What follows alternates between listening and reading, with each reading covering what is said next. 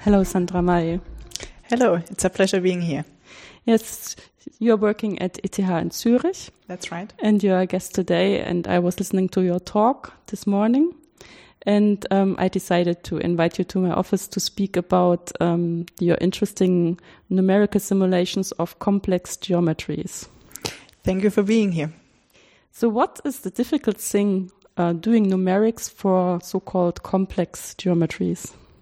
Well, the problem is that usually when we do numerics, we, for like finite volume methods, for example, we need to have a grid. So we need a grid that we work with, and generating a grid for a complex geometry is non-trivial. I mean, it's one of the things that people usually neglect because like somebody else is taking care of it, but it's actually very complicated to come up with a nice unstructured grid for complex geometry. That's why people try other approaches. For example, the approach I'm working on. Mm-hmm. So how complex is complex geometry? In which application I have to think? So one of the standard applications for the research I'm doing is flow around an airplane. So you think of an airplane or a space shuttle in 3 dimensions. That is fairly complex, and it's really hard to capture with a Cartesian grid. So, of course, if your geometry is just a box, then it's fairly easy to generate a nice grid for it. But yeah, if you think of airplane or of trucks, for example, if you want to simulate flow around trucks or flow around a Formula One car, there are many little details that you want to take care of because they can influence they can generate vertices, and then it can easily become infinitely complicated to generate a suitable grid. Mm. So thinking about doing numerics around a moving truck or a moving airplane, of course, there are 2 components of the grid which are important. One is the surface of the object, which is inside the flow. And of course, then you also need points in the surrounding of your car or truck or airplane or whatever you want to simulate. So the grid is probably situated just outside the thing and on top of the surface. Yeah, so the grid is typically set up such that the object is in the middle of the grid. And then at far away from the object, you stop having a grid because that's computationally expensive, and you impose certain suitable far-field boundary conditions. But what you're mainly interested in is how the flow behaves around the object. So what happens when the flow hits the object? Are there any vertices? Or like for an airfoil, how is the drag and lift? And so the main thing you want to evaluate is quantities close to the surface of your object. Yes. And so probably a lot of the points of your grid will be on the surface of the object. No, actually not, because the surface has a lower dimension. So if you think of, let's say in 2 dimensions, so you take a big square grid, and so what we do to generate our grid is a so-called cut cell approach. So what we do is we take our object, let's say we take an airplane, we put it onto our square paper, and then we take out our pencil, we draw the line around the boundary of the airplane. Then we put the airplane away, and then we take out the scissors, and then we cut along the line of our airplane. And whatever is left over is the grid we use for computations. And so the cut cells are the cells around the boundary of the airplane, like the ones that are randomly left over from cutting out. And they are actually like if you started out with an n by n square grid, then you will only have O of n cut cells. So the boundary of the surface is 1 dimension lower than your overall number of cells. Yeah, okay. I think my question was triggered by my experiences with elliptic problems, where sometimes you just make the grid finer around the surface of the object just to be more precise there and to lower the influence of errors there. Well, we also do that. So I mean, you also want to have finer and more cells overall in the bulk park of your airplane. Mm-hmm. So what is the special treatment you have developed for treating your cut cells? So cut cells are very nice because it's very straightforward and fairly fairly easy to generate grid for a complex geometry because it's really just cutting out. You don't need to take care of how big your elements are and to make them. I mean, typically, if you think of finite elements in an unstructured grid, you want to have certain properties that your grid cells are shape regular and so on. And this is very complicated to generate such a grid. But for cut cells, it's just cutting out. The big problem is that because it's just cutting out, that these cut cells, they become arbitrarily small. And also arbitrarily shaped. Arbitrarily shaped. But, so if you think of having a curved object that we cut out, we would replace the curved part of the object by a straight line. So typically in 2 dimensions, cut cells would be triangles or 4-sided or 5-sided cells. But one big issue is that they can be arbitrarily small. And intuitively, one might think if the cut cell is too small, just throw it away because it doesn't really influence the solution. The issue is that practically it's not trivial at all to generate to modify your mesh generator to do that because you need to change if you think of a cell, then a cell needs to know what the neighbor is, and it has a lot of information, and you would need to change all of this information if you want to cut one cell out. So you need to change the grid connectivity, and that's not trivial. So you do have these very small cells. And the issue is, the biggest issue is the so-called small cell problem. So when you solve hyperbolic problems, so like Euler equations, which is one of the standard models for simulating flow around an airplane, then if you use an explicit time-stepping scheme, your time step is coupled by the CFL condition to the size of the cell. So if you have a very small cell, you would need to take a very small time step. Yeah, and this comes from the fact that we have to have stable calculation procedures. And the stability is ensured by coupling time stepping and space dimension together. And for hyperbolic problems, these are usually coupled by delta t proportionally to, in one dimension, delta x, or like in higher dimension, it's a little bit more complicated, but roughly speaking, it needs to be related to the size of the cell. And so if the space dimension gets really small, in order to find these small parts which you have on the boundary, also the time stepping has to be very small. Yes, so if you want to use an explicit scheme, we would need to use a very, very small time step. And I mean, these cut cells can be a factor of 1 million smaller than a Cartesian cell. So we would need to take a time step which is a factor of 1 million smaller than the time step we use on our Cartesian cell. So that's not practical. So therefore, you need to do something else. So therefore, the approach that I'm taking together with Marsha Berger, my former PhD advisor, is to try to deal with these arbitrarily small cells. So we try to do a time keep them.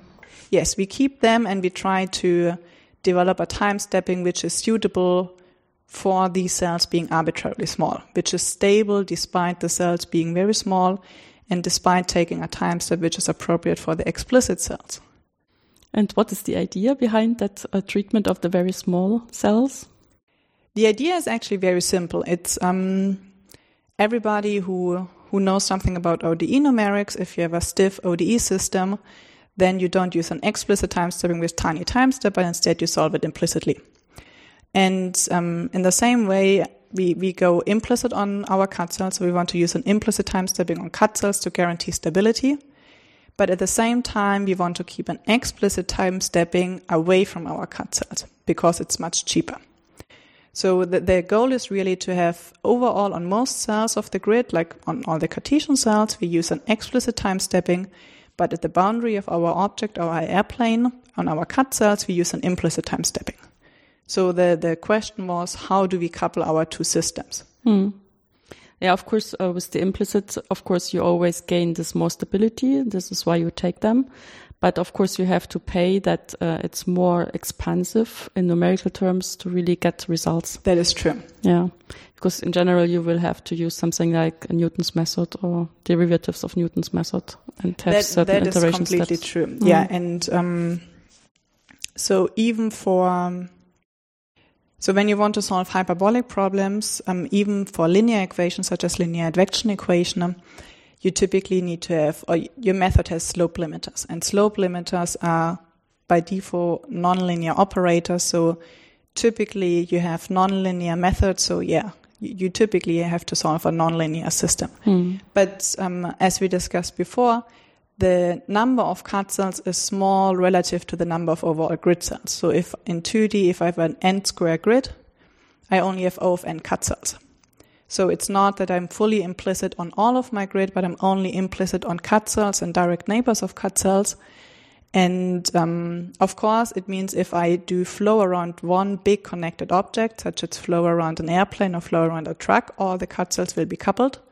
So that means I do get a giant system, but we've also invested quite some time in thinking about how to effectively solve this implicit system in parallel. Yeah, I was just asking for the end of your sentence to say then probably in parallel, and then you already had that.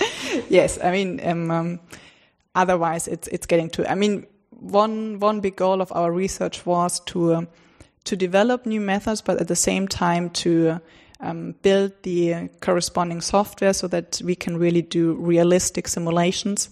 So we really, the goal is to solve problems using mathematics and not to generate a method which nobody uses. So therefore one big focus is to have a good software which works parallel with currently we are on a small scale in terms of parallel, so currently we only use 16 processors, but hopefully fairly soon we want to go up to several thousands. Yeah, and that's where the fun starts. That's where the fun and also the pain starts, yeah. Yeah, but I guess just starting with a serious parallel system and 16 is already kind of serious, then you would already see the drawbacks of things you overlooked by doing parallel things. Yes. Yeah. And of course, having a combination of explicit and implicit algorithms asks for new proofs if everything stays stable and what are the convergence results and so on. So what's known up to now? So we've developed our methods as part of a finite volume schema. So our goal, so we started out with an explicit second order schema, and our goal is to develop a fully second order mixed explicit implicit schema. And so we've invested a lot of time into finding suitable connections between the explicit and the implicit scheme. So we wanted to make sure that we connect the schemes in such a way that we are conservative. So we don't want to, typically when you solve conservation laws, it's very important to fully stay conservative. So we want to make sure that you have conservation up to machine precision. Which means you don't lose mass. Yes, we don't want to lose mass. And at the same time, we wanted to have a stable connection. And we've developed a method which we called flux bounding. So we basically connect our two schemes based on fluxes. And the resulting method is conservative by construction. Because you count the fluxes. Because we have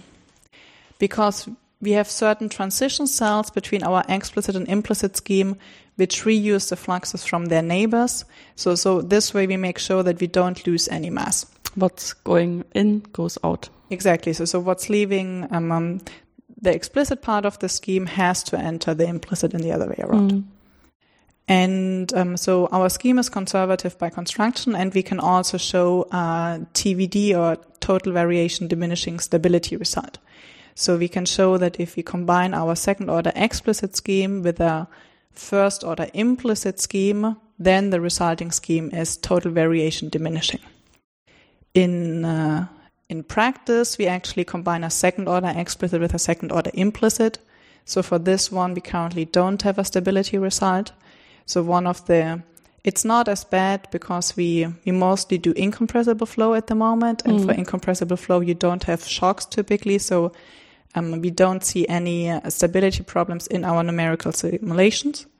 But to be mathematically thorough, we do want to have also a stability result for our second order scheme. So what we want to do is we want to combine our second order implicit scheme with a first order implicit scheme by means of a so-called FCT, a flux corrected transport approach. So that's some kind of limiter between our first order scheme, for which we do have a theoretical result, and our second order scheme. So the idea is that in smooth flow, we would use a second order scheme. And once we get into unsmooth flow, we would change back to the first order scheme for which we do have a TVD result. So if we are able, and I'm very positive that we will be able to construct a suitable switch between these two schemes, then hopefully we should also have a TVD result for our second order scheme, but this will be future research. Maybe it's a good moment to go into the development of shocks a bit more precisely, because of course this is one of the very important things if you want to model flow, airflow around objects, and especially if the flow is really fast. And so it's probably very important that your numerical scheme is able to handle shocks. And in which way do you handle shocks, and what are the problems? Maybe because other persons never handled shocks, and so they even don't know what are the problems with that. So shocks typically develop when you have you need to have a nonlinear equation for shocks to develop, and the classic example is Euler equations, where you typically have to deal with shocks. And mathematically, you can think of shocks as being discontinuities in your solution. So you have a jump. I have a jump in my solution, exactly. And the issue is that if you let's think of a second order finite volume scheme. So to get a second order scheme, in a finite volume schemes, the unknowns are cell averages. So cell averages roughly correspond to a piecewise constant solution. That means to get a second order scheme, we need to reconstruct slopes on each cell. So what we do is we reconstruct slopes on each cell so that we have a linear polynomial on each cell, and we use that to compute fluxes. If we reconstruct the slopes only based on, let's say, central difference quotients in one dimensions, then it can lead to oscillations around our shocks or around our jumps in the solution. It looks a little bit similar to the Gibbs phenomenon.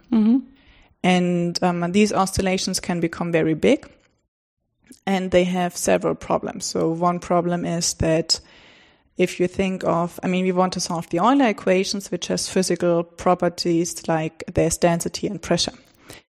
It could happen if you have too big oscillations that these quantities become negative. And if the quantities become negative, then we compute unphysical stuff, which is not so good, and also our code crashes, which is also not good. Yeah, negative density is an interesting physical concept. Exactly. So this is one reason why you don't want to have oscillations. Another reason, more mathematically, is that if you try to do some theory for, let's say, finite volume scheme, basically for a scalar conservation law, the only convergence theorem you have, which is like the Lax-Venthrov theorem, says that if a sequence, if there is a converging sequence, it converges to the weak solution or to a weak solution. But in order to get this convergence sequence, you usually assume that your TVD scheme, a total variation diminishing scheme. And if you just use your polynomial based on interpolation, you won't get a TVD scheme in general. So what instead you need to use, or what finite volume people typically use, is so-called slope limiters. So when you go back to the reconstruction of your linear polynomials, the first step is still to construct a linear polynomial. But then the second step, you apply a so-called slope limiter. So you looked at if you connect two neighboring points and guess the slope of this connection, that the slope is not too different from the one you had before. Yes, so slope limiter is a fairly complex object in finite volume. It's actually a kind of art to come up with a good slope limiter. So a slope limiter consists out of two parts. One part is I need to detect whether I'm close to a shock or whether I'm in a smooth region of a flow. And then depending on what I think where I am, I need to react. If I think I'm in a smooth region of a flow, I don't do anything. I keep the polynomial based on interpolation. If I think I'm close to a shock, I either reduce the polynomial degree or I reduce the slope, or I need to react in a certain way. But the issue is, how do you detect whether you are close to a shock or not? And in 1D, the easiest way is to compute a right-sided finite difference and a left-sided finite difference, And yeah, if they are very similar, you conclude that you are in a smooth region. If they are very different, then you're probably close to a shock and you should react. But coming up with a good slope limiter which reliably detects being close to a shock and not limiting too much not being close to a shock is actually extremely difficult. I would think so. Yeah. Yeah. And on the other hand, it's fairly important to really find them, because so on the one hand, so from the engineering point of view, that's the point where you have to kind of be sure that the material won't break and nothing bad will happen if you construct airfoils and so on. And on the other hand, from the traditional point of view, you would always try to make things a bit smoother, because this is good for the numerics. And maybe you are not allowed to do that when you are looking for shocks. Well, I mean, one possibility to avoid shocks is just to add a lot of artificial viscosity. And then of course, you don't have shocks anymore. Yeah.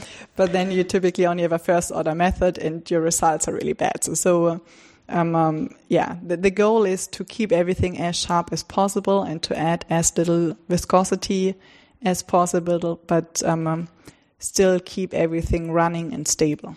Yeah, just not to have artificial oscillations, yes. Which are also unphysical and numerically disturbing.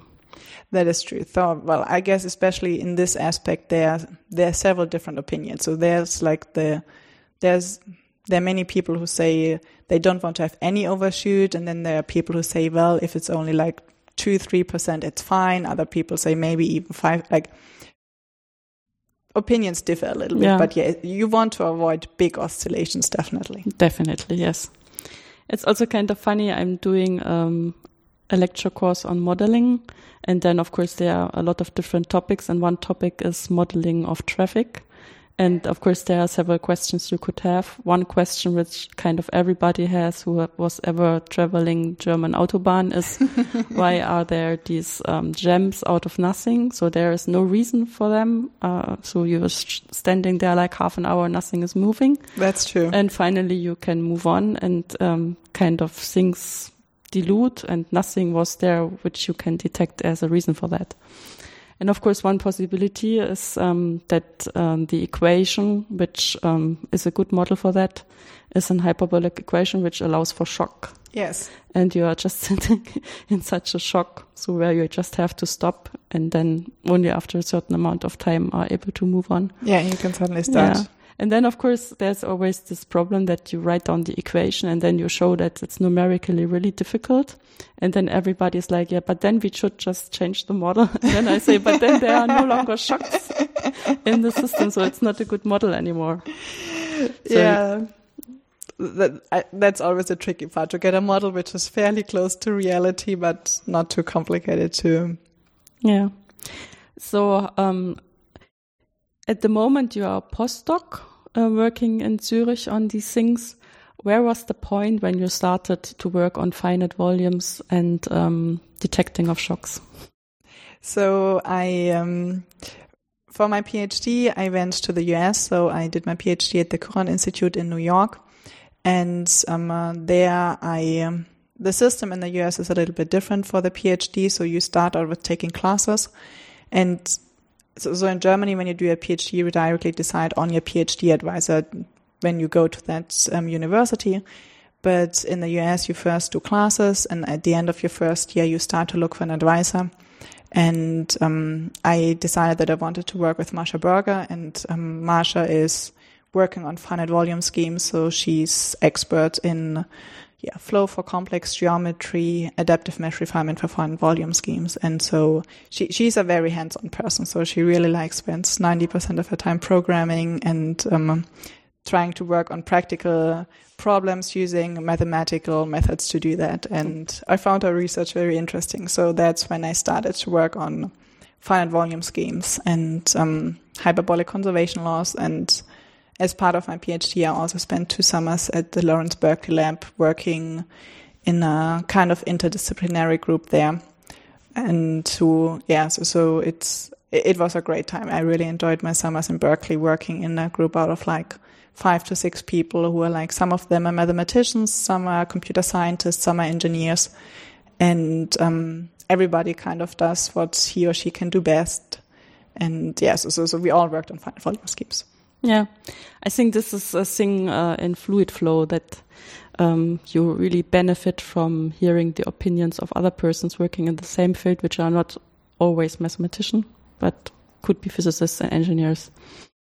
And also here working in Karlsruhe at Technical University, there are so many groups doing fluid flow, all with a different point of view, but it's really interesting to bring them together sometimes. Yeah, totally. And I guess especially for our young people, it's really kind of eye-opening experience to leave the culture of mathematics and to see what others are doing and how they are doing that.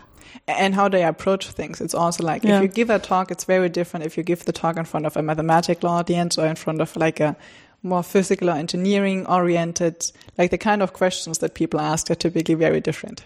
Yeah. So you show some simulation and they say, this looks odd. Shouldn't it be like that? Yes. My feeling says this can't be true. And then you're like, well, they are probably numerical artifacts.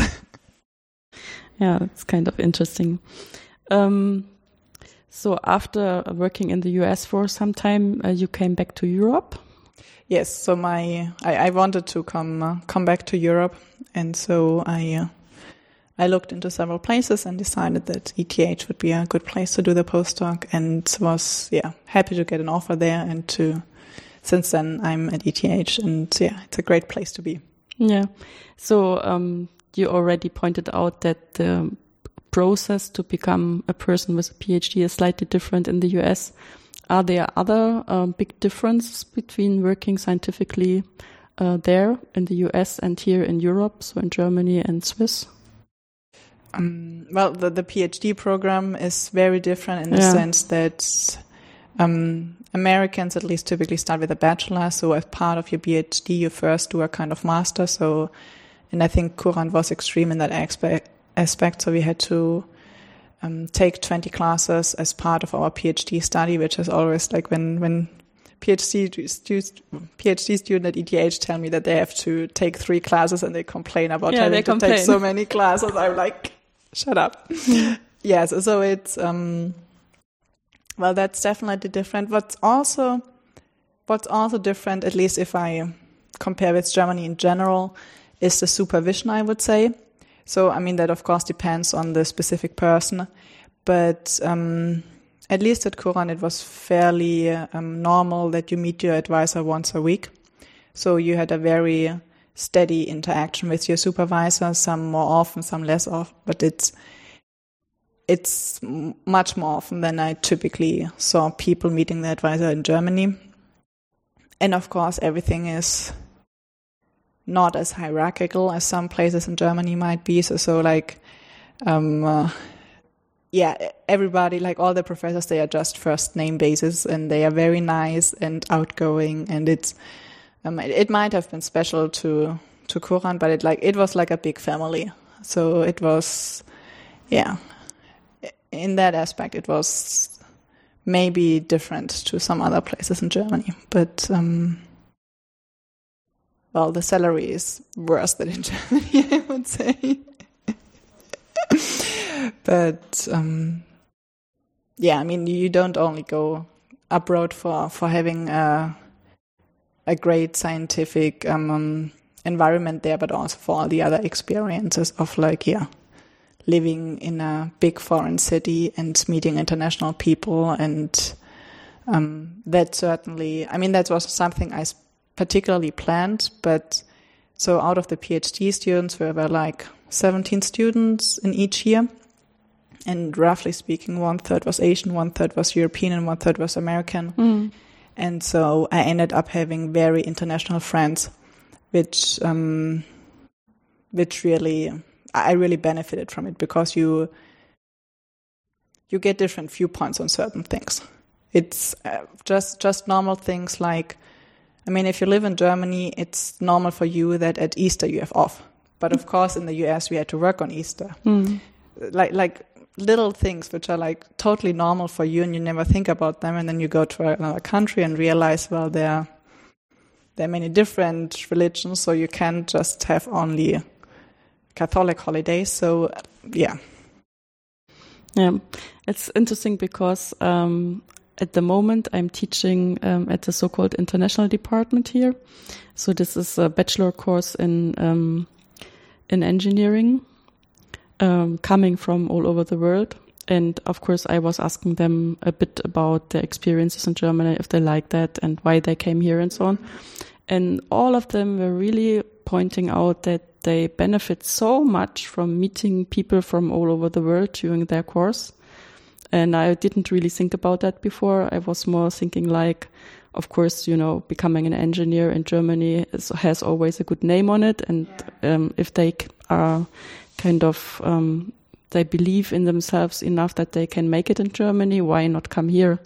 But really, they were all pointing out that meeting people from Asia, from Germany, from Eastern Europe, and so on, and doing that all together, sitting together, doing the problem sheets and so on, they really enjoy that a lot. Yes, it's weird because it's one of the things people always kind of say, this is cool and this is, but yeah, it really enriches your life if you've met people from other nations and actually like not just meet them once for an evening, but live with them together for a while and met them on a regular basis. And you start to see quite some differences between cultures, and you also start to find out that you've been very narrow in some things and that you need to broaden up. And so, that's certainly, if you live really abroad for a while, that's one of the things you notice. Yeah. So what are your plans scientifically for the next year or two? Well, they're actually like two different... Well, speaking of the scheme we talked before, so like the scheme that I'm working on for finite volume schemes, so I'm one step would be to go from like my current 16 course parallel machine to like a big scale implementation, and then I would like to extend my fluid solver to a fluid structure interaction solver, but that takes big simulation power and also a little bit in terms of method development. Yeah, quite a few ideas, I guess. Yeah, but it's good to have goals. Yes. So thank you very much that you took the time on such a stressful day where you had to travel and give a talk and have a lot of discussions to have this conversation with me. Well, it was a pleasure. Thank you for inviting me.